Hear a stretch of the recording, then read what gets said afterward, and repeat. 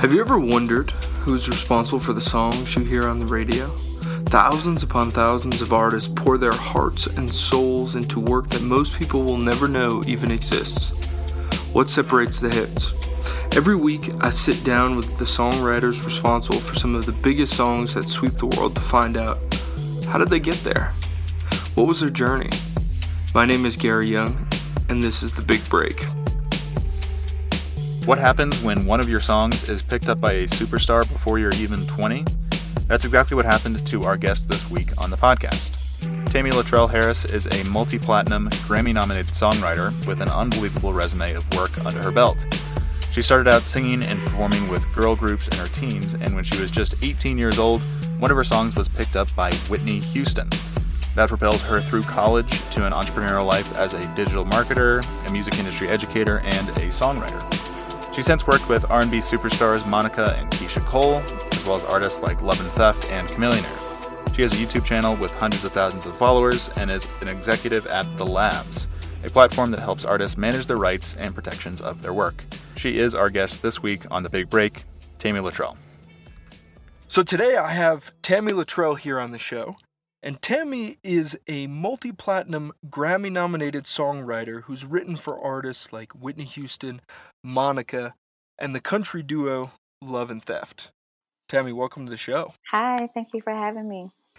So Tami, the Big Break is about how songwriters like yourself got started in their career. But I want to go back, and I want to go back to perhaps the early days of your life. And when did you start getting into music? Not professionally, but just into making music, writing music. Like, how old are you? What were you doing? Oh man, well, music was my first love. I remember being as young as maybe like 5 or 6 years old watching BET. Okay. There was a show called Video Soul, and I just remember watching Donnie Simpson, who hosted the show. He would literally come into my living room every night before I went to bed, and I would sit on the floor in the living room and I felt like he was talking to me. I watched all of the videos of all of the coolest songs that were out in the 80s during that time. And I remember watching Whitney Houston and was like, oh my God, she's beautiful, and I'm going to be her one day, or I'm going to meet her, or I'm going to, she gave me, possibility. She was an example of what my life could possibly be in some way. And then I also took an affinity to music because I come from a musical background.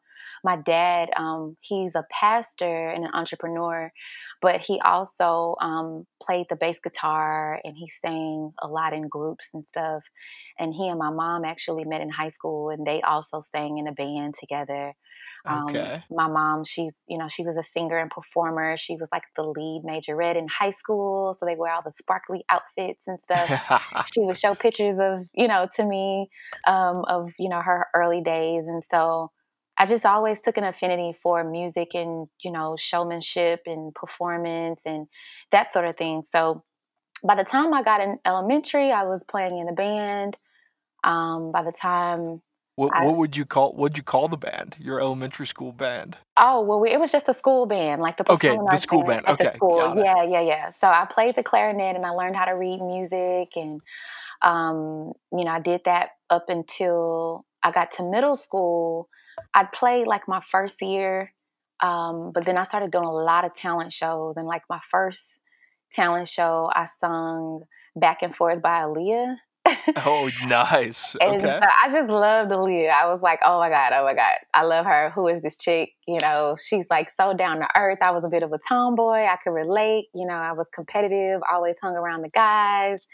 And I was the one climbing the trees and playing basketball and all that kind of stuff. So just to have like a female who kind of like, was breaking the norm and embodied that. She was young like myself. So I really took to Aaliyah and Mary J. Blige, and those were just that was who I looked to as a part of inspiration. But of course, I grew up on like Shaka Khan, Anita Baker, Luther Vandross, of course Whitney, and so by the time I got in middle school, towards the end of middle school, I like I said, was very competitive. So I also was an athlete. I played ball. I played basketball, Yeah. starting shooting guard. Oh, And all then, right. A multi-threat. yeah, yeah, full of activity and energy all the time. And then once I got to high school, I think that's what got it because I was like singing a lot, but I would get asked to be in girl groups and stuff. So people knew that I could sing around town. I'm originally from Houston, Texas. Okay. And so yeah, I was singing at a family reunion, and then next thing you know, the family reunion turned into an audition to be in a girl group. Okay. And I got in the girl group, and we ended up getting signed to an indie label that was also backed by, at the time, BET had a record label called Fully Loaded. And Mm-hmm. so I got in that girl group, and we were like going on like a small tour, like doing different events and stuff, performing. And this is all around Houston, or like around Yeah, this Texas, is around around Houston? Houston and like the Texas area. We did a few tours like in the outskirts, different cities and stuff. And I think our song was played on the radio a few times too. Ooh, all So right. once that happened, it was kind of like, oh my goodness, like this could actually be real. And Yeah. so the group disbanded, and I just kind of wanted to do my Well, own thing. I was already like writing, and there weren't a lot of songwriters in Houston mm-hmm. that were, writing to the level of, what I would be hearing on the radio, Yeah. and would Oh, be yeah. hearing on some of my best the greatest albums that I would listen to. So I just started writing my own stuff. And as I wrote with the girl group, once I became a solo artist, I started working and writing on my own as well. And I signed with another indie label as a solo artist, and I was doing a little bit of singing and rapping. And Were yeah, you still in high school? I was still in high school. I was like Oh, in my man. final year of high school, Okay. probably like when I was like 17. So like my senior year, I had already left the group, and I was just ready to just focus on me full time as an artist. What did your parents think? I mean, they were musical, but did they want you to go down this path, or were they Oh supportive, man. or like how did that play out? My mom would always tell me stuff like, I never worry about you. Like you've always, from the time you were younger, you always had a focus. I made good grades, and I just, I'm not gonna lie, I had my little rebellious stage. I think every teenager goes through it, where you just don't want to Oh, listen yeah. to what your parents are talking about. You're like, yeah, whatever. They're always But wrong. yeah, they're wrong when you're a teenager, right? So Mm-hmm. I went through that phase, but they were so open to me and supportive of me pursuing music. It was like, look, go for it. And do what you have to do. Just be careful, be safe, that sort of thing. Yeah, well, that's huge. Yeah. So They're even not though like Tammy, be an accountant. No, they're right, like, no, no, go no, after it. no, and like I said, my dad, he's an entrepreneur. He and my mom divorced when I was like 5. My mom had already remarried, and he had remarried. So we just had a community of like, I just had a community of double the parents. You know what I'm saying? Yeah. I had 2 moms and 2 dads, and they were supportive of my journey along the way. My dad was in entertainment as well. He managed a few artists. He also managed my little brother, who also was a rapper. Okay. And so it was just support on both sides.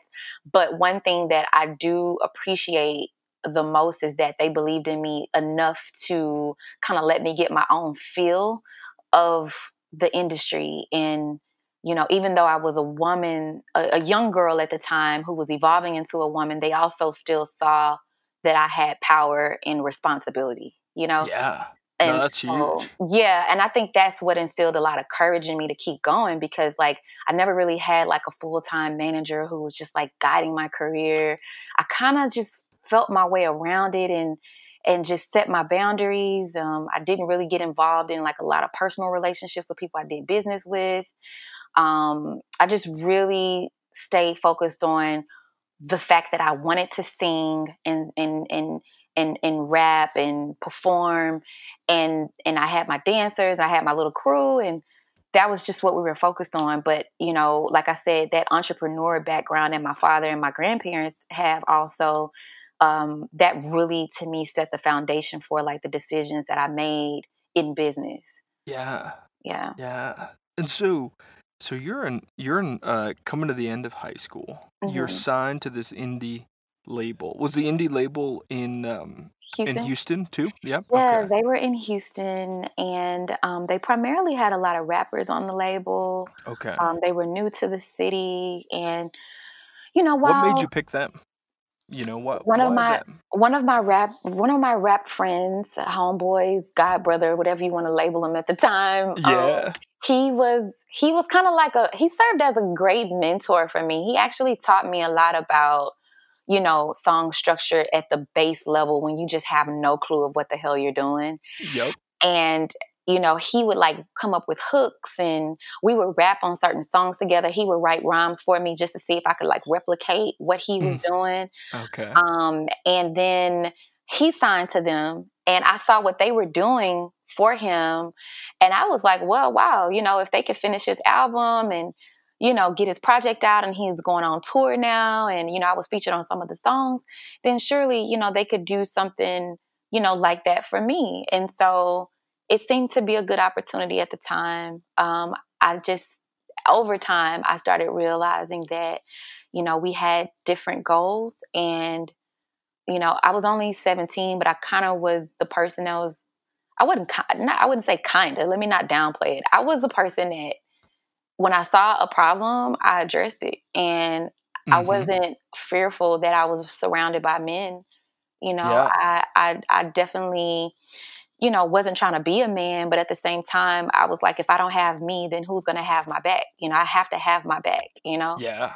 And And you can't so, let anybody push you around. absolutely. I No mean, and way. time and time again, they will. They'll try, they'll try to bully Mm-hmm. you and, tell you that you don't know anything. But I was the one that asked questions. I was the one that was kind of like the rebel at heart. And I've always been that way when I kind of think about it. I've always wanted to go left when everybody was going right, to a fault, not necessarily because I just wanted to be the bad girl. I just kind of felt like, well, if that's already a lane that's being taken, let me just try something different. Let me just try to see how I can be unique and different.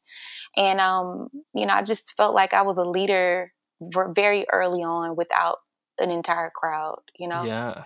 And so I wasn't happy there, and I ended up leaving.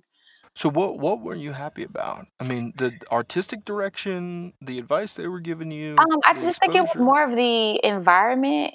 It was a little bit toxic and just unhealthy. And there were a few things that happened that, made me feel unsafe, and also made me feel like I was with people whose motives were not really in the place where we were in alignment.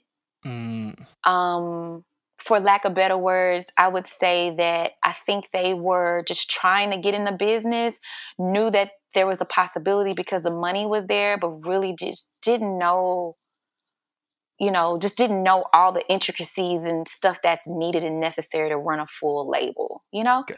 And neither Yeah. did I, but I just felt like it just wasn't right. And I'm a feeler. Like if I don't, Yeah. I'm very big on intuition.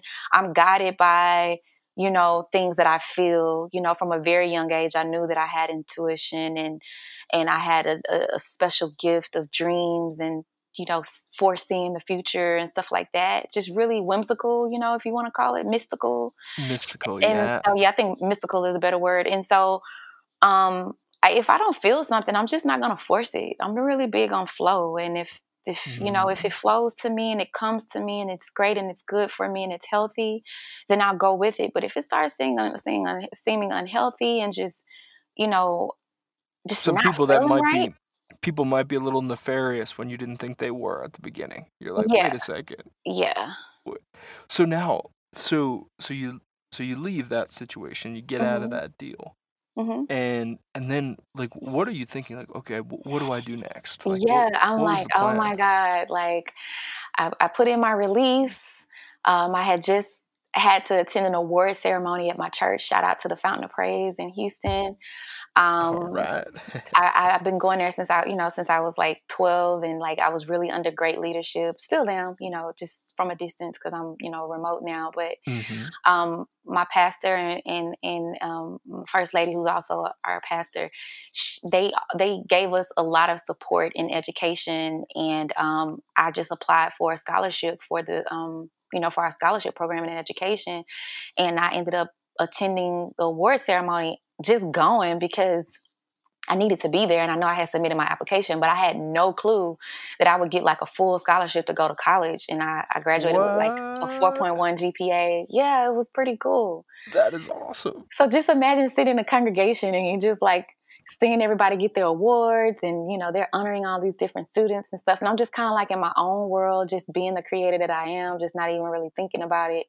But you know, they're like, you know, in our pastor's award for, you know, academic achievement, whatever the spiel was, and he's like, you know, Tami LaTrell Harris, and I'm like, What? oh my God.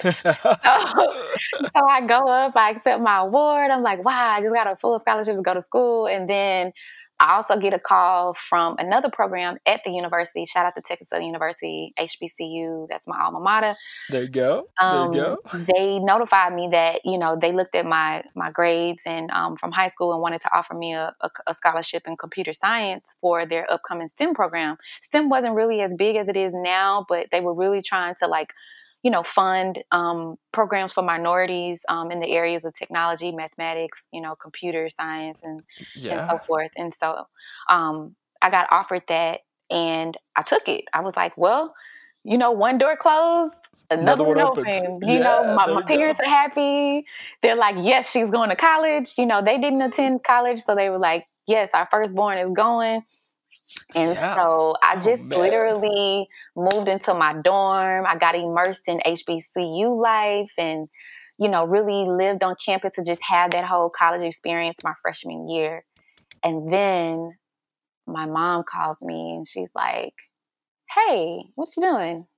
And I'm like, I'm good in my dorm cleaning up. And she's like, so I was listening to the radio and Whitney Houston is on the radio singing a song that you wrote when you were signed to this label. Did you hear it? What? And I was no like, way. what? I was like, Mom, you're joking. And I know a part of me knew that she was telling the truth because she is my number one fan. She knows all of my songs. I mean, I literally just talked to her over the July 4th weekend on Skype, and she was in the backyard playing some of my old songs, dancing to it like it just came out, you know? She was like, girl, we're having a good time. We're having a pool party. And I was just like, okay. She's like, you hear that in the background? And so I know my mom, she knows my songs, you know, so I was like, okay, she definitely is telling the truth. But how in the world did this happen? So I'm just like freaking out. Like I fell in your dorm room. I'm in my dorm room on the carpet in the middle of in my room, like on the floor, like, what? What? She's like, yeah, like, have you talked to any of them? Like, I can't believe this. Like, you know, and so I started, after I got off the phone with her, I was just like trying to grasp it all in. I was excited because it's Whitney Houston, but I was like confused because I'm like, how in the world did this happen? Yeah. And so I ended up making some phone calls, and I found out that after I left the label, they started shopping my records, and they found out that Whitney, you know, was looking for new music for her project. And they flew out to Miami and got in with the producer that I had actually produced the song, that I had actually wrote the song with. And, you know, he produced the track, and yeah, they camped out, and she heard my song and felt like, you know, she could relate to it because she was, you know, very heavy in, you know, a lot of, you know, the substance abuse and stuff at that time. And she had a lot of stuff going on legally with Bobby. And it was just a really, it wasn't the best time. It's a dark period for her. It was definitely a dark period. And God bless her soul. Like, I think she forever will always be my angel in my own way, just because she meant so much to me throughout my entire life. But at that time, you know, it was just really hard for her. And however, she gravitated to my record. It was called What You Looking At. I was writing it about a time where I was with my boyfriend and we were in the club, and there was some girls that were hating on us, and you know, they were just like eyeing me and my man, and I was just like, girl, what you looking at? You know, and so I literally came home and just wrote the song, you know, because, you know, being a singer-songwriter at that age, and I was around a lot and I got exposed to a lot. So I was at the clubs a lot and all of that stuff, but I carried myself with so much poise and so much grace, and you know, I never wanted to have myself out there looking crazy. So I just didn't get caught up in a lot. And, I'm the type that, once I'm with somebody, I'm with them, so I was just really loyal to my man at that time. And I was just like, what you looking at? You trying to mess with me and my man, So that's the song. And so like, instead of Yeah. getting crazy at the club, you just went home and I channeled just that. went home and channeled it into a song. I mean, I literally do that as often as I can. Like, I just try to like take it and put it into a song. Like, I'm not going to entertain anything else. Like, nothing else deserves my energy but my creativity. That gets all of my energy. So that was the mindset I had. And, I finally started calling around, and I found out that they had actually sold the song to her for like a lot of money. And they didn't let me know about it because I had left the label. So because I left the label, I was no longer a part of it, and they thought that they owned the masters. But what they didn't know is that I actually owned the original copyright to all my songs. Oh man. So So then what happened? What did you do? So I got on the phone and I started making some phone calls, and I knew a few people who knew a few people, and I got in touch with the team over at Arista. And now I'm 18 years old by this time, right? So, oh my gosh, this is awesome. Yeah, you're a freshman in college. Oh my god. so then I got in touch with the CEO, and he was just like, "Look, Tim, let's have a talk, because at this point he knows now, like, you have to have a conversation with me because I have the certificate that I own this record. So really, nothing can happen with this song if I go and put a dispute on it, Yep. And so if I file a dispute, then that means nobody gets paid. And the record label doesn't want that, right? Because this is an opportunity to make money. So I had a sit down with them, very mature conversation, and I just told them, it wasn't cool. You could have reached out. I know we're not talking and we're not on that level, but again, what do I know? I'm 18 years old. I'm a young woman, that probably doesn't have as much money as he has and comes from the background that he has. So again, I felt like I had to defend myself and speak up for myself and be the underdog and ask those questions. And then finally, it just got to the point where I was like, look, let's just do a even split. That way everybody gets fairly paid, and we can just move on with our lives. And, I'll never have to speak to you again. You'll never have to speak to me again. Like, let's just he and I in Cheesecake Factory, just having a meeting. Nice. Were you in Atlanta, New I was in York? Houston. I was in Houston. Okay. Yeah. Cheesecake Factory at the Galleria. And Nice. so, I don't know, man. I've always seen myself walking with so much power. There was just on a side note, there was this, I was watching this video with Oprah one time, and she mentioned something about like having angels around her. No, she said that she stands on the shoulders of everyone who came before her. Yeah. And I didn't really understand how to put that into words. But after I saw her say that on, I think it was Super Soul Sunday or something, I literally was like, that's how I feel. Like, when I walk in a room, I bring everything with me. Like, I felt like every angel who could be my guardian angel, every spirit guide, every ancestor, every person who came before me that fought for creators' rights, or just fought for the rights of just humans, period, just a human right. Like, that energy is what I have with me when I go anywhere, when I walk into a room. I believe in being fair to people, being honest and being just, you know what I'm saying? Like, I'm not perfect, but I just feel like I don't just go around intentionally trying to hurt people and trying to like do bad deals and stuff like that. So that's the energy I came with when I spoke with him. And so I'm like 18 years old talking to some 40 something year old man who has like all this money and, wearing shoes that, I definitely know I didn't even know the name of them, and couldn't pronounce the name of them, but I just looked at him with respect and honor. But at the same time, I wanted him to look at me the same way. Like, I actually created that song from scratch. Like, that song came from me, inside of me, came from a different place, so like, give me mine. And so, yeah, so long then what story happened? short, So like, we ended up making all the paperwork, we ended up adjusting the paperwork. I got on a conference with Arista, and we all did our 33 and a third share split.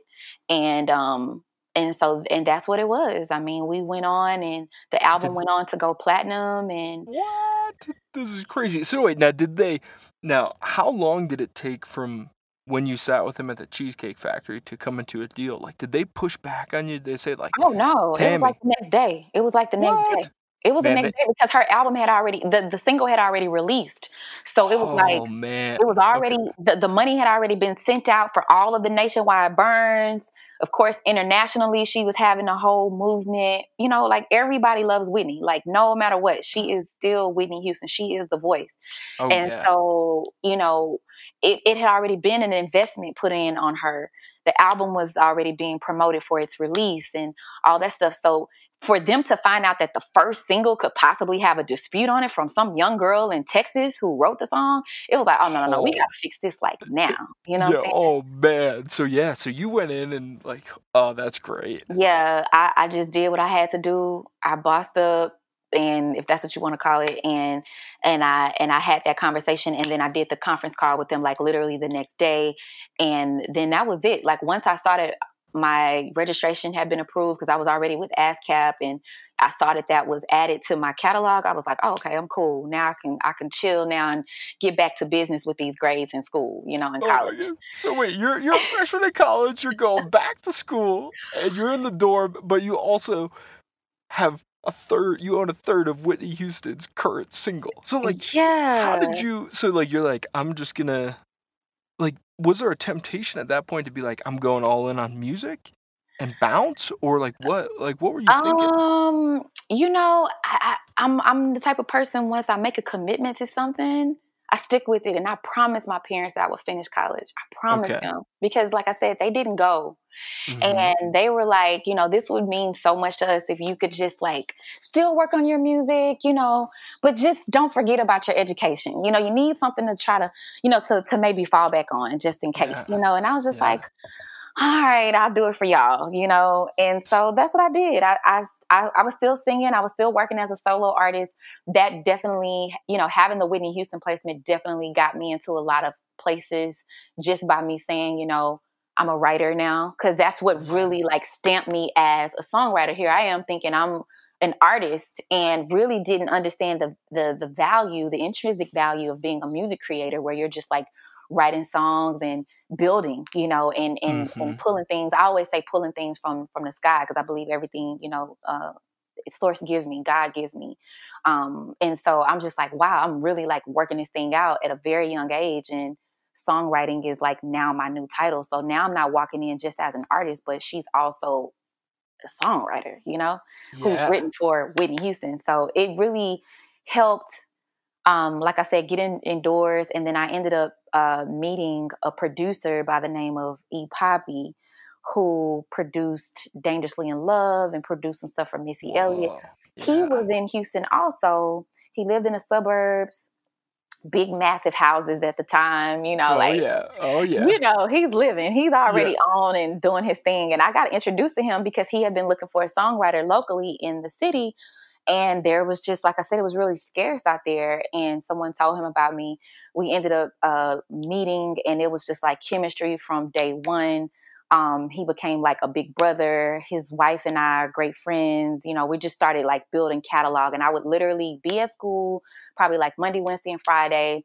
Tuesday and Thursday, I would be at his house, like working all day from like sun up to sundown. Then I'll head back, Whoa. to my dorm on campus. And then it became like, oh, we got real good chemistry. I'm sending stuff up to my publishing company. They're really liking what we're doing. Let's keep it going.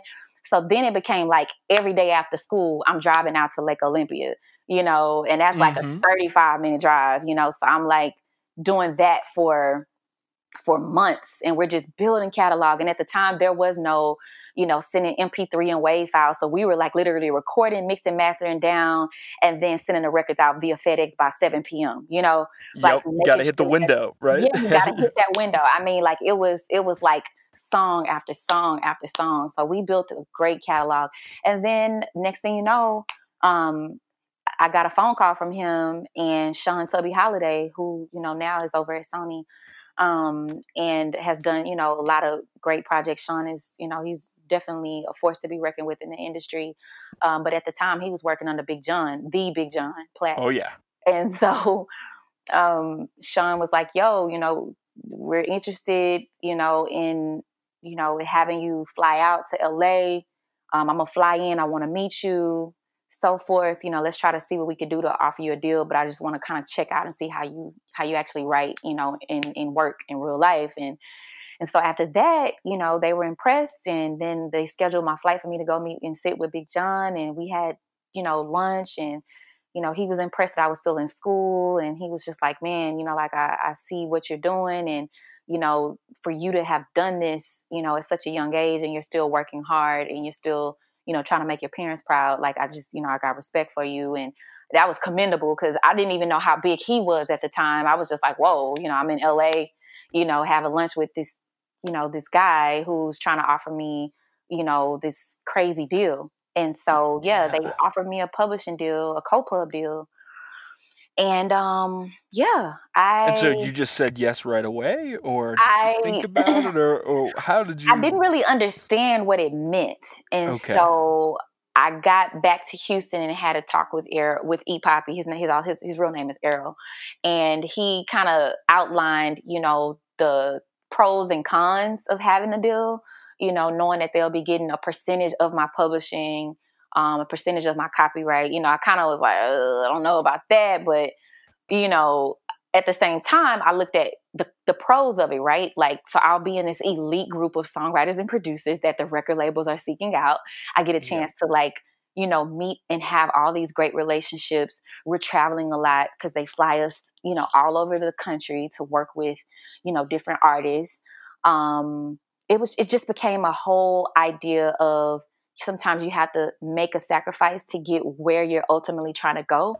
But then it's also about networking and relationships. And there's no way I would be able to build those relationships being in Houston, because unfortunately at that time, it just wasn't really a bed for music, at least the type of music and the quality of music that I was making on the R&B side, And so you just have to look at it for what it is. Like, what are you trying to do? Are you trying to stay within only the culture of Houston, which is our screw culture? We love screw. I mean, it's a culture in its own. Like, it is who we are as Houston natives if you came up in that era, And so I had respect for not only the Ghetto Boys, not only, the Screwed Up Clique and DJ Screw and Kiki and everybody that came out of that movement, in addition to Bun and Pimp C and the whole Swisher House era, but that wasn't you.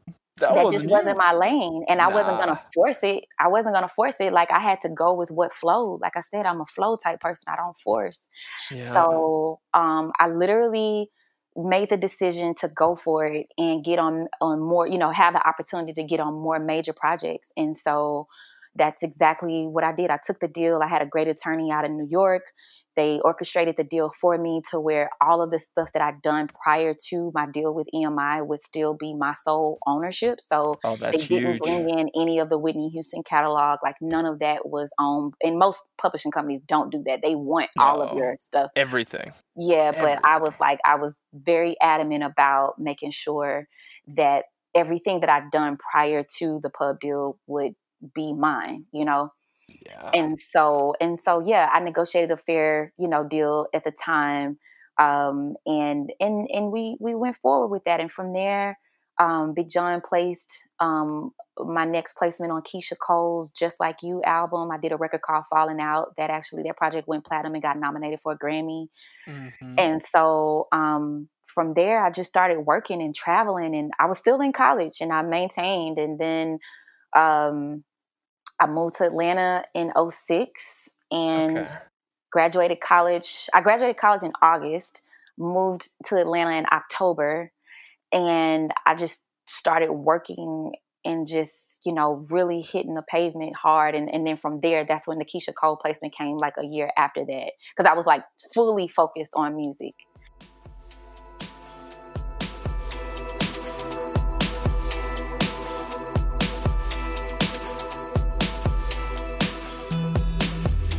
Alright, let's take a quick break so we can tell you about something very cool. A few weeks ago at Royalty Exchange, we launched a new tool called Know Your Worth. Know Your Worth is a free app for songwriters, producers, and artists that allows you to get an advance in 90 seconds on your back catalog. We have paid out more than $1 million in advances since we launched this tool, so if you want to check it out, go to worth.royaltyexchange.com. That's worth.royaltyexchange.com. It's completely free. You can find out how much you can get in advance in a minute and a half.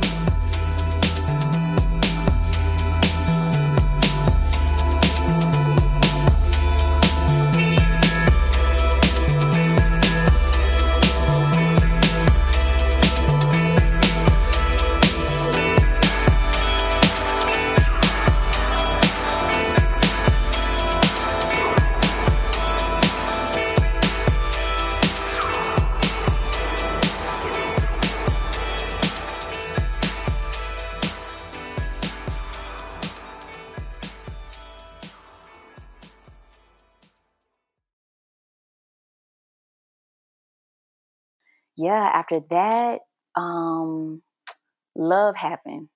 Oh, yeah. Yep.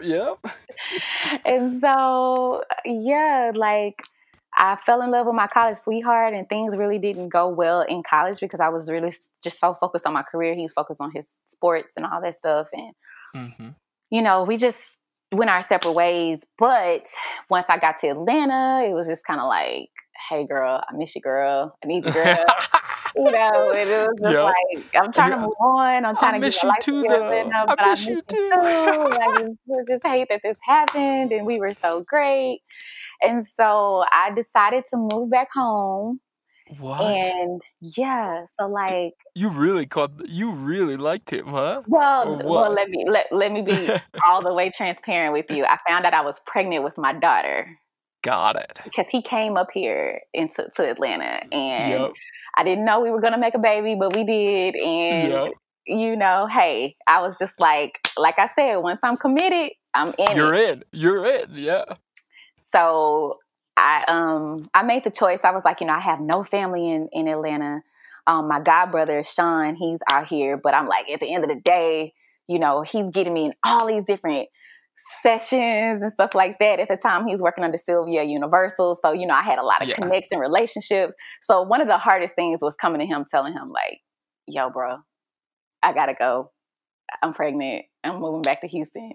And he's just like, "What? What are you moving back to Houston for? Like, there's nothing there." And I was just like, I know. But my family's there. But my family, like, I've never been a mother before. Like, I'm stepping into a whole nother realm. I want my baby. I want my relationship. Like, I just got to do it. You know what I'm saying? And so, so I ended up just sticking with it, and I moved back. It was really hard, but I made the sacrifice and moved back to Houston. Family totally welcomed it. We have a great support system back home. And so my boyfriend at the time became my fiance, and we ended up getting married and just having a huge, wedding and all that stuff. And so, now I'm a mom, and now I'm a wife, and you're in Houston. I'm in Houston. I have my studio set up in our house. We just got this huge house in Pearland in the suburbs, and we're just like living, and like I still got my pub deal, so money is still there, so that's not an issue, Yep. And so I'm just doing things differently now. Now I'm just gonna have to like adjust to being a mom, adjust to being a wife, adjust to being, this songwriter. And just, just divvy it up. And I'm like, look, my mom had 4 kids and she made it happen. She was a mom. She was a wife. She worked in corporate America. Like, if she could do it, I could do it. My grandmother, she had 7 kids, and she worked 4 jobs. So I'm like, I could do this. Like, I could do this. I'm good. So, it was hard at the time. What was the hardest part? What was the hardest part of that adjustment? Man, just when you have children, like nothing else matters. Like, you start looking at life from another dimension, because now every decision that you make is predicated upon the effect that it will have on your child, Yeah. And I'm a Cancer. Like, I'm such a nurturer. I'm such a mom at heart. I'm such a hands-on, I mean, Makai slept on me like for like the entire first 2, maybe even 3 years of her life. Oh man. Like she was Yeah. so attached to me and her dad. I mean, we had just such a loving bond with being parents. It wasn't even about us anymore as a relationship. And clearly, I mean, we're not together anymore, but we're great friends. We're great co-parents. But we just fell in love with being parents and loving and raising this child to be just the best decent human being that she could be while we're her parents. You know what I'm saying? And I mean, it Damn was just like right. the greatest gift. So I Yeah. think that was the hardest part because something is going to be affected. And so my music was affected. My relationships were affected. I had to do everything via email now. I couldn't just fly out when I needed to. Yeah. I You had supported to him be also. more deliberate about it. You're Yeah, like, I had to yeah. plan everything. I mean, you can't just get up and be like, oh, I need to write a song.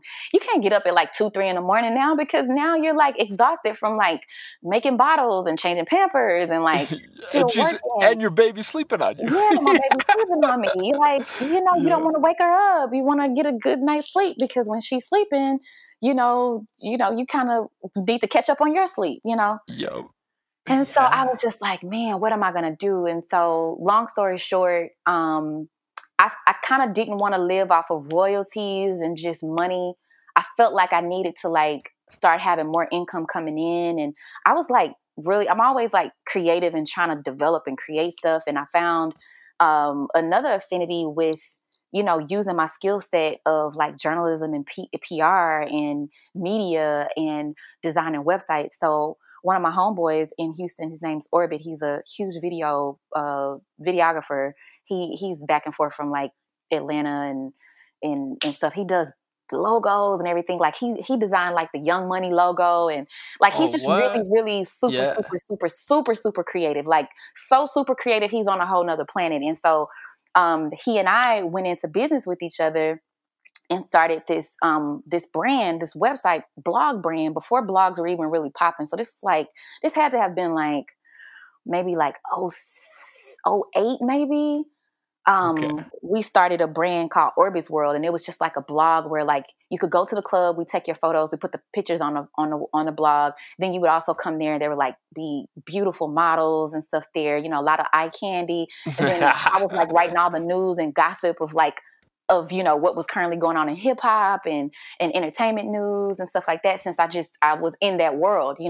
Oh yeah. And so it just became like a passion, but it still was like making money for us at the same time while I'm writing songs on the side and singing hooks for people. And while I'm like building relationships with people at the radio stations and stuff like that.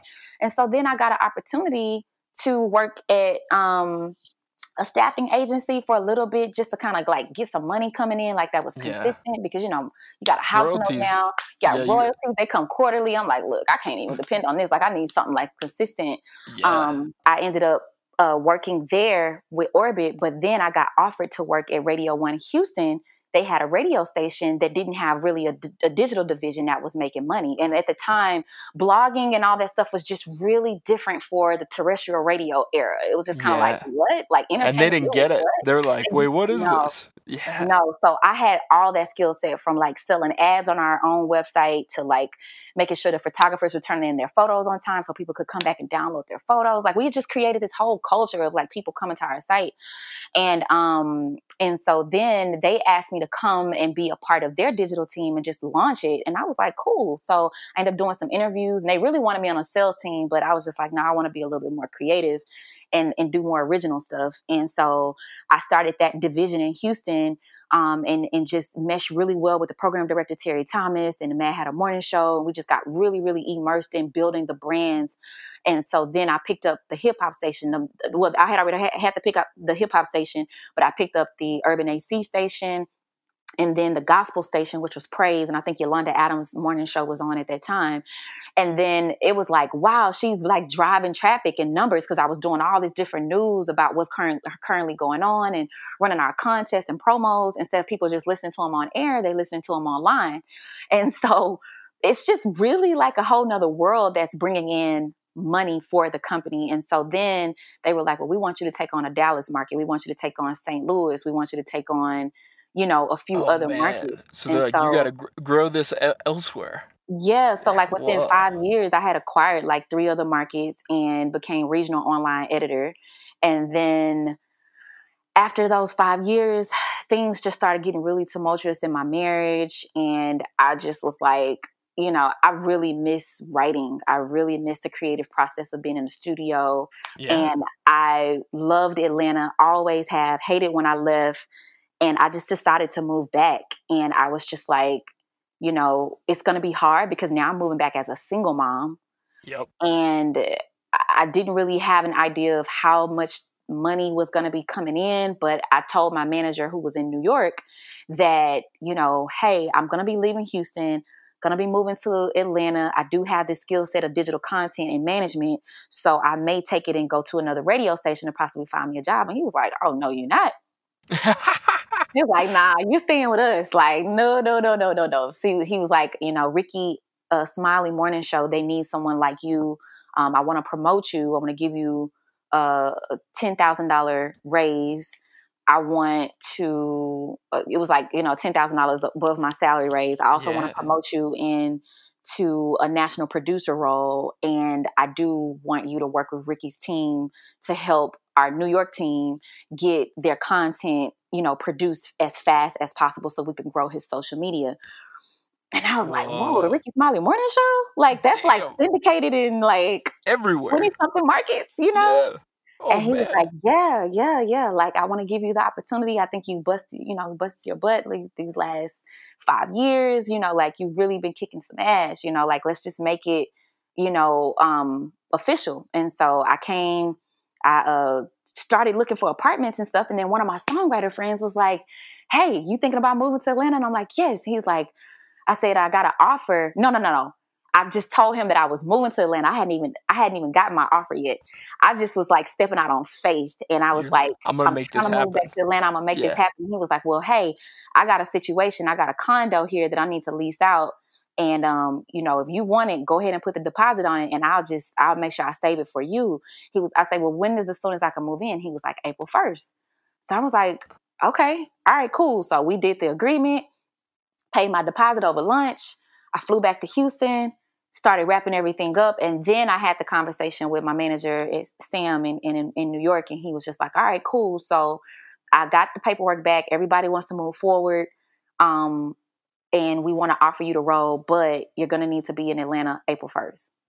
What? So it was the same exact day that I had to move into my apartment that I was getting a job in Atlanta full time to be able to support me and my daughter as a single mom. Whoa. So now why did you want to move back to Atlanta? I mean, did you want to get back into the music scene? Yes. Yeah. Okay.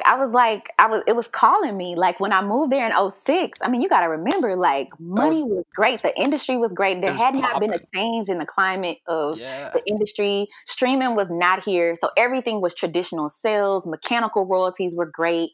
I mean, I literally would go to the studio sometimes and I would already have like 2 stacks sitting at the table before I even got busy. You know what I'm saying? Before I even started writing songs, I had people that were actually investing in my time to just come and sit in for hours and create with them. So that was my last memory of it. And I came back to get back, right? Yeah. So, unbeknownst to me, obviously the industry had completely changed and crashed by that time. Come 2008, 2009, like the country was in a recession, the music industry was in shambles, there were bailouts everywhere in the economy. And it was just, I didn't really put 2 and 2 together of how much it was affecting the industry until I got back to Atlanta.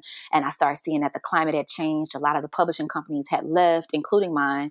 We didn't have an office here anymore. And we were going through an acquisition between Sony ATV buying EMI, because EMI Music Publishing was who I had been with forever under the direction of John Platt. So now it's like John is leaving and going to Warner Chappell. This is all when I'm moving back. Oh man, the chaos. Yeah, so I'm like, wait a minute. I'm moving to Atlanta. I got a place. It's me and my daughter. We're having to adjust.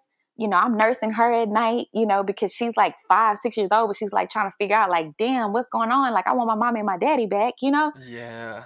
that was really hard. And oh my God, I like just the nights of just being in my condo and just like having to just really buckle down and just be mom, and just be strong, but still allowing her to be vulnerable and allowing myself to be vulnerable as a creator and just as a woman. Like, it was a lot of nights that I was just like, what the hell did I just do? Yeah, what have I done? What have I done? Yeah. Yeah. Yeah. So Like, so you're feeling feelings of guilt, but you're still like, but no, I know that I have these gifts inside of me that just won't go away. And, you know, my ex and I have, we really worked hard on co-parent. So he was coming up here and spending time with her and taking her, for the week and weekend sometime. And so that would give me time to get back into the studio and be really creative, even though I had this full-time job. So now I'm working this full-time job. I'm going to the studio maybe 2-3 nights out of the week. I have a full-time sitter who's coming to the house. She's on salary now, and I'm exhausting my royalty money. I'm exhausting my work money to really immerse myself back into the industry. And it's changed.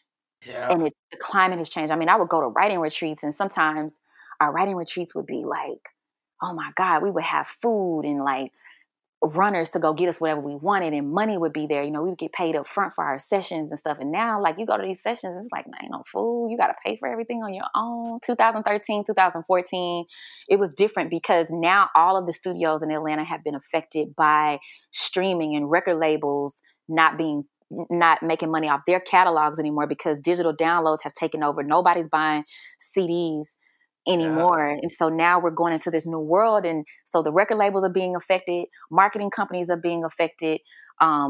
Studios are being affected. They're not getting paid. So they're suing the record labels. Now you got engineers who are not getting paid. And, it was just crazy. I mean, yeah. And then Atlanta had a lot of money just because of the culture here. So we lost that too, and so yeah, it just was a rough time. And so I just plowed through it, though. I stayed consistent at work. I grew great relationships with the Radio 1 family. Shout out to Hurricane Dave and Miss Shanika and like everybody who taught me so much when I was there. Ricky, I will always appreciate and have respect for Ricky because at that time we were trying to adjust to this new role. It was like they created this role for me, but I really didn't even have all the equipment that I needed to like produce these epic videos and all this stuff that they needed while we were in studio working on air every morning on his morning show. And Ricky was like, bump that. We don't got time to be waiting. I'm gonna buy you a camera, nice. And he took time out of his schedule after the show and like had his assistant like order me this badass camera that was connected to social media. And it was like all Wi-Fi hooked up and everything. And that meant so much to me because he had no clue of what I was dealing with just transitioning from a single mom, to this new city, and I didn't know anybody, and just for him to really make a sacrifice, and he didn't have to, Yeah. And so I just always respect Ricky Smiley for that. And so, but anyway, long story short, so I actually started making my way back into music and just started building relationships again, and got in touch with just all my old team, like my old business partner, Sean, who was working at Universal at the time. He had moved back into the city and we started working again. And then he moved back out to the city, just pursuing other ventures and stuff out of state. But, I still had the connection and he had great relationships. And then I had a few other producers and songwriters who had great relationships too. So they're like, Tammy, you back in the city? Oh my God, come through. So I just started just really, really working hard. And then I get a phone call from a university that they're using my YouTube videos. And these were just videos that I had just started in 2012 when I was still in Houston, helping people understand split sheets and like music publishing, right? Yeah. Because it's crazy. I mean, when you were 18, right? And Whitney Houston is recording your song, you're like, man, I got to figure this out, right? Yeah. So this was just stuff that people were always reaching out to me about, even when I was in Houston, married and like not really doing music full time anymore, but I still had people calling me, like trying to understand, like, yo, what is a split sheet? How does this work? And all that stuff. And I was just like, let me just do a video on YouTube. That way, every time they call me or email me, I could just send this video out. I love it. And so this video just ended up like growing its own legs. And like, next thing you know, I get a call from a university and they're like, hey, we were teaching our music class about split sheets and we Googled it and your video came up. And we were wondering if you could come and speak to our class, we'll fly you in. And I was just like, okay. Yeah, and so from there, I just started doing more videos and more videos and more videos. And it just became like a hunger for more people to watch, but also a desire for me to be able to teach and educate. And so that's what I started doing. I started educating. So I'm in the middle of like working a full-time job, being a single mom, doing my videos and going to the studio. And I was like, I got to start immersing myself into the culture of Atlanta because, again, even though I'm here, I don't know a lot of people that are not within the network that I work in. And I should know more women in music. I should know more producers, songwriters, that are on my level as far as like being a major published writer, Yeah. Yeah, And no, so exactly. I just started, working, but still not forgetting about those other songwriters who may come into the business similar to my situation where they didn't have anybody to teach them. And so those videos really were like my way of giving back, Yeah. just showing love, like, hey, this is what you need to do if you have any questions. This is how to understand royalties and different types of different type of publishing deals, including co-pub deals and stuff.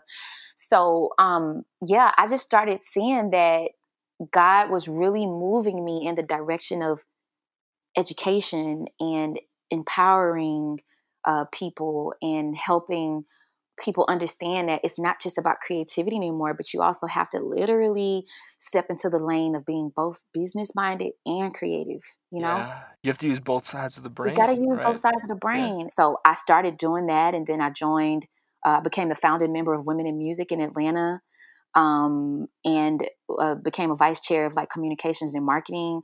And then I just started realizing that my time was up in corporate America. I mean, I spent 5 years in Houston, 4 years in Atlanta. I had managed 25 markets, got to the highest of the highest salary that I could possibly get without having to move to New York. And I just didn't want New York to be an option. I didn't want to move Yeah. and uproot my household again to another city if the opportunity were to present itself again. I mean, because I had just maxed out my potential. Yeah. And Here then in the Atlanta. entrepreneurship bug hits again, right? Man, You're and then like, it's it's like, time. right. And So then what did you do? So then you started building this teaching business, right? yeah, so I started building a teaching business. I wanted to kind of learn more about marketing. And so a former business partner of mine, really was like, hey, you could come and join my marketing team and just kind of learn the ins and outs of it. That ended up going a little bit unhealthy and just not what I thought it would be. And Mm-hmm. I parted ways from that, but I did learn a lot. And so, anytime you lose something, it's a lesson. You know what I'm saying? There's a lesson in it. And Always. so I learned a lot about, strategy. I learned a lot about negotiating deals on a corporate level, being able to go in and like be a shark. I learned, just to have poise and confidence when I'm sitting in a room full of guys. Instead of me being in a supportive role, now I am in a leadership role where I'm You're the calling the boss. shots. And Yeah, exactly. and Although, I'm Tami, I feel like you've been a boss since the beginning, since you sat down with that guy and said, "Hey, this album's already out. You spent all this money, and you know what? I own this song. So what are we gonna do? Because I right. want to own as much of it as Whitney Houston does, and you do." And they said yes. You've been a Yeah. boss the whole time. Do you think you forgot that maybe for a I little think while? I did. I think, I was just too young to really understand what was really happening. Yeah. I didn't really understand until after I became a full-time entrepreneur, which was in April of 2017, Yeah. that everything that we need is within us. We have it. But life, distractions sometimes, and just not Fear. being You can get around. afraid. You Yeah, I know. was just about to say, not being around people who are going to empower you, and you start getting afraid and start looking at things like, oh my God, can I really do this? And I know that comes from fear, and Yeah. that was when I faced my fear. I just was kind of like, you know what? I'm just going to have to make some decisions. I had dealt with a little situation too. And I really want to highlight this too, because while some people wouldn't talk about it, just as a woman, it's my responsibility to highlight this, because a lot of women go through it, but just really don't feel like they can talk about it. But I did encounter a situation while I was at Radio One, with an individual who really made me feel objectified and uncomfortable while at Oh work. no. And, no. And, you know, I think that was just like, I had already had an innate distinction and intuition that my time was winding down. God had already told me that I was going to be stepping out of this. There was something much more bigger than this. But that was like really what lit the fire. And it was just kind of Some like, creep at work, huh? yeah, it was just uncomfortable. It's just like, you know, I got to work with you, and I don't want to feel uncomfortable when I know I do a damn good job at the place that I come to every day. And you also have to think about it. You know, when you're working with people, you actually spend more time with these people at work than you do with your own family, you Yep. know? And I just was to the point to where I didn't want to be sexually objectified because of my physical appearance. I just wanted to be, you know, respected for who I am as a woman.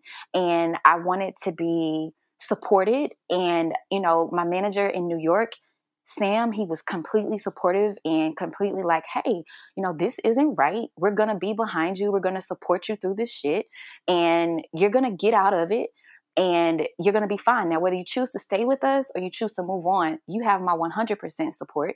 And I did talk to our team, our legal team there, and they were like, we do not support this. They were completely supportive of me and my efforts. But I just didn't want to make that situation be the end of my relationship with so many remarkable people that are at Radio One to this day. Yeah.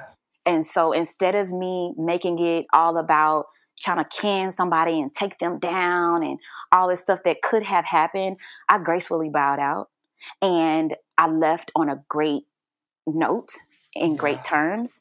You know, they threw me a huge party, and it was just sad to see me go, and I was sad to leave. But just out of respect for myself, I couldn't put myself in a situation that would allow me to be under that type of, Situation. situation Yeah. anymore. You know, I just had to do that just for women. You know, it was just like, no, I'm not going to be dealing with that. And so, and just for my dignity and my own dignity. And then I have a daughter, you know, like at the end of exactly. the day, What's she like gonna what kind think, of, you know? what kind of example would I be setting to work in an environment that has me feeling like I'm less than, or that I'm not looked at for, you know, who I am in my work, you know? Yeah. And so, and here's the thing, I didn't have to deal with that in the music industry. So I damn sure was not about to deal with it in radio, you know, like in the music industry, a lot of my male counterparts respect me. I came in and I did my work, and they looked at me as little sis, and you know, they empowered me as well, and opened up opportunities and supported me in my efforts in music. And you know, of course, you will have people that try it, but you also have those people who will protect you and be like, nah, dude, she's not like that. Like, she's here to Back work. off. Back off, you know. So I had those type of relationships in the music industry that I was very appreciative of, and I didn't have to settle and mess around and sleep with a whole bunch of people to get on. So I wasn't gonna put myself in a situation in this other industry, you know, and be subjected to that. So that was the end of that. And then I was just like, damn, I gotta figure this out. So I started, you know, just doing everything that I already had skill set to do. I knew I did consultations for the music business. You know, people were always DMing me, and I would just, you know, say, hey, go to my website, book a consultation. And I would, you know, run specials on those consultations. I also started picking up the skill again of designing websites. So I was like flipping websites for people and working with different brands, small business owners to even corporate brands. I even did Ricky Smiley's website. You know, I met with his management team in LA, and they were like, hey, you know, we love your work regardless of everything that's going on or that happened. You know, so I redesigned his whole brand online for his official website. And I just started working and just massaging those relationships. And then I started like empowering and being around more women who were in the business of business, you know, not just necessarily music, but, you know, movie, film, entrepreneurship, empowering, you know, even some faith-based companies, you know, just really getting around a healthy culture of women who are supportive and no hating going on. Everybody is just really trying to you know, lift each other up. trying to lift each other up, you know, and having gatherings and stuff that support each other. And so that empowered me to, like I said, be a part of Women in Music. I was a founding member. We had a great president who has, you know, really, she kicked things off in a major way for the city with, you know, with our support. And we started doing all these events, right? And so at one of our events, we decided to do a creators night, and I had so many people who knew and were familiar with my story, and they had watched my videos on YouTube. And I guess sometimes you just don't really know how many people know you, Yeah. until like, Until it happens, right? until it happens. Like, I would just have people coming up to me all the time, like, man, I saw you. I know you don't know me, but I watched you speak at this event. Or, you helped me understand split sheets. You helped me understand publishing deals because I just got offered a co-pub deal. And, you helped me understand royalties. And I'm like, wow, okay, great. Thank you. So they would come out to these events. And then there was this one company called The Labs that was a sponsor at the event. And they were actually set up. They had a table. And I had been mixing and mingling and just kind of making sure I was networking with other creators, but making sure that the creators that attended our event, because we hosted it, I was just really making sure everybody was comfortable. Hey, do you need anything? We got drinks over here. Make sure you guys mix and mingle with other producers and songwriters. Just doing my thing, just trying to facilitate and create a supportive networking environment. And then I just happened to go over to the labs table. They had their whole display set up, and I started looking at what they're doing. I'm like, wait a minute, you guys automate splits? Wait, You're like, wait, people can what? set up their profiles and put all of their information, like the PROs that they're with, and wait a minute, what? This is perfect. This is exactly what I teach about. You guys protect your intellectual rights, your intellectual property of creators. You're So like, wait a I, second, this is I was my like, jam. There we go. yeah, I Yeah. was like, this is exactly what I'm doing. And it's also something that I need to be aligned with, Yeah. And so before you know it, like, things had wrapped up with that marketing company that I had worked with, but like I said, I grew from that experience and learned a lot. Things had wrapped up with, me really wanting to just focus on my agency as a whole. Like, I was like, dang, I'm really like, flipping these websites and helping people with their branding and their marketing, and like writing press releases for people and helping them with media training.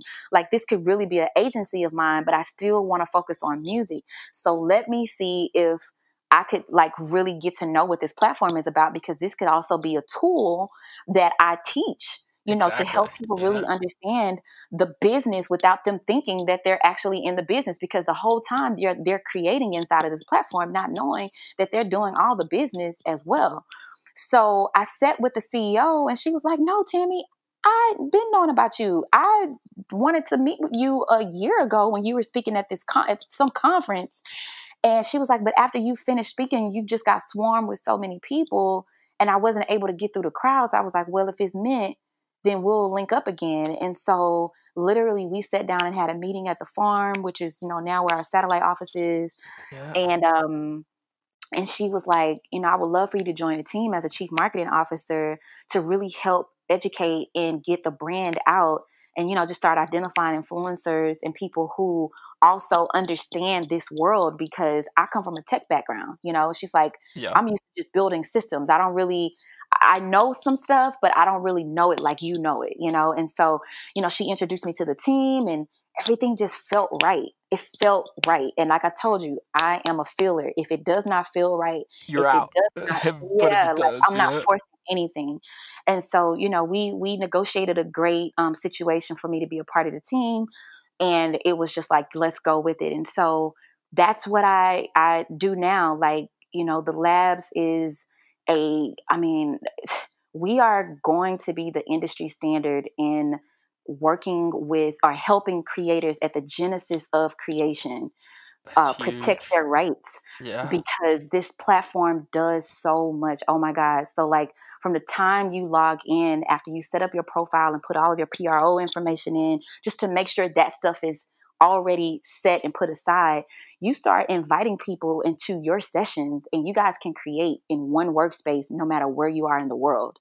And so Whoa. because of that, you're able to, the producer can invite a songwriter to that session, and the songwriter can sing their audio into the session, or they can start on their own little notepad within the platform, start jotting their ideas down. You can instant chat directly with the producer or songwriters that you also invite into that session. And in addition to that, while you're working and you're adding your lyrics in, like bar for bar, you can choose, drop and drag where you want the lyrics to go, so you can organize them if you're collaborating with other songwriters.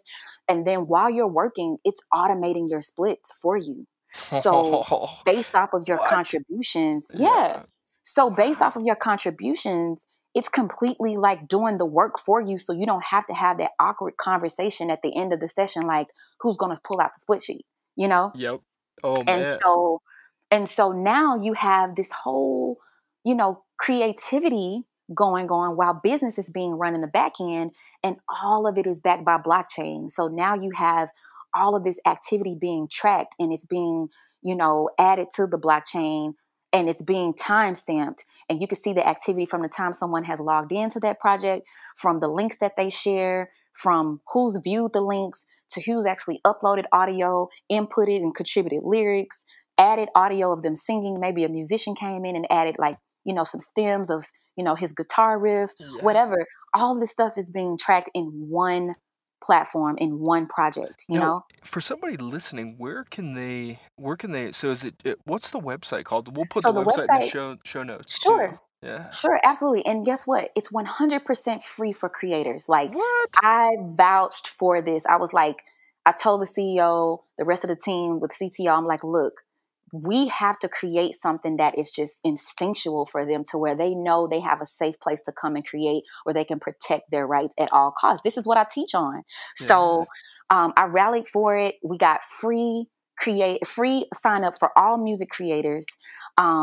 You do have to pay if you want to up your storage, like if you want to import your old catalog and all that. But just think about Dropbox, right? We don't really, we pay for the storage and the accessibility, but you can do so much in our platform for free that Dropbox can't do, and that all these other tools can't do, that, you don't have to, like with WeTransfer, you don't have to have WeTransfer anymore with our platform, because you can literally upload your file and then share that link, and we can actually see, you could see if somebody else has viewed that link outside of the person that you sent it to, and shut the link down. Like, it's so tech savvy. It's crazy. Like, it's just such a robust platform. So the website is thelabz.com. It's THELABZ.com. All right. And like I said, it's free for music creators, and you can literally you can create your profile from the time you log in. There's going to be a tutorial you're going to go through. We worked for literally from the time I joined the team in October of last year. We launched at A3C. Well, I joined in September. We launched at A3C. We went into beta in October. And at A3C, had our first exhibit there. Our CEO spoke in front of a lot of tech founders and investors. We were like the top 5 chosen out of like 800 companies. And we made the announcement. And from there, we signed up literally like 200 people in just 2 days over at A3C. And then from there, it ended up being a 4,000 pipeline of people from all these different organizations that were like, no, we want our writers to come in and be a part of the labs, That's huge. So now now I got a question for you, sort of, in closing. Like, what advice, so like going back, right, from say when you're 18 years old in that Cheesecake Factory in Houston to the present, like, for songwriters out there that are listening, that are like, what advice would you have given to yourself as you went? Like, what do you think, like, that now that you wish maybe you knew then? Man, I would just say, man, be fearless. I think with every setback or mistake that people make just going through life, it makes you like have this fear, because you've already made a mistake and you're just trying to prevent yourself from making more mistakes. But you really don't. You have to change the vernacular of what that looks like, because when you're going through and you're making mistakes, it's only to make you better. And I just really wish that on my end, I really didn't allow fear to set in because I had a few setbacks, Yeah. Man, I'm grateful you took the time today to chat. This has been awesome. Thank you so much for having me.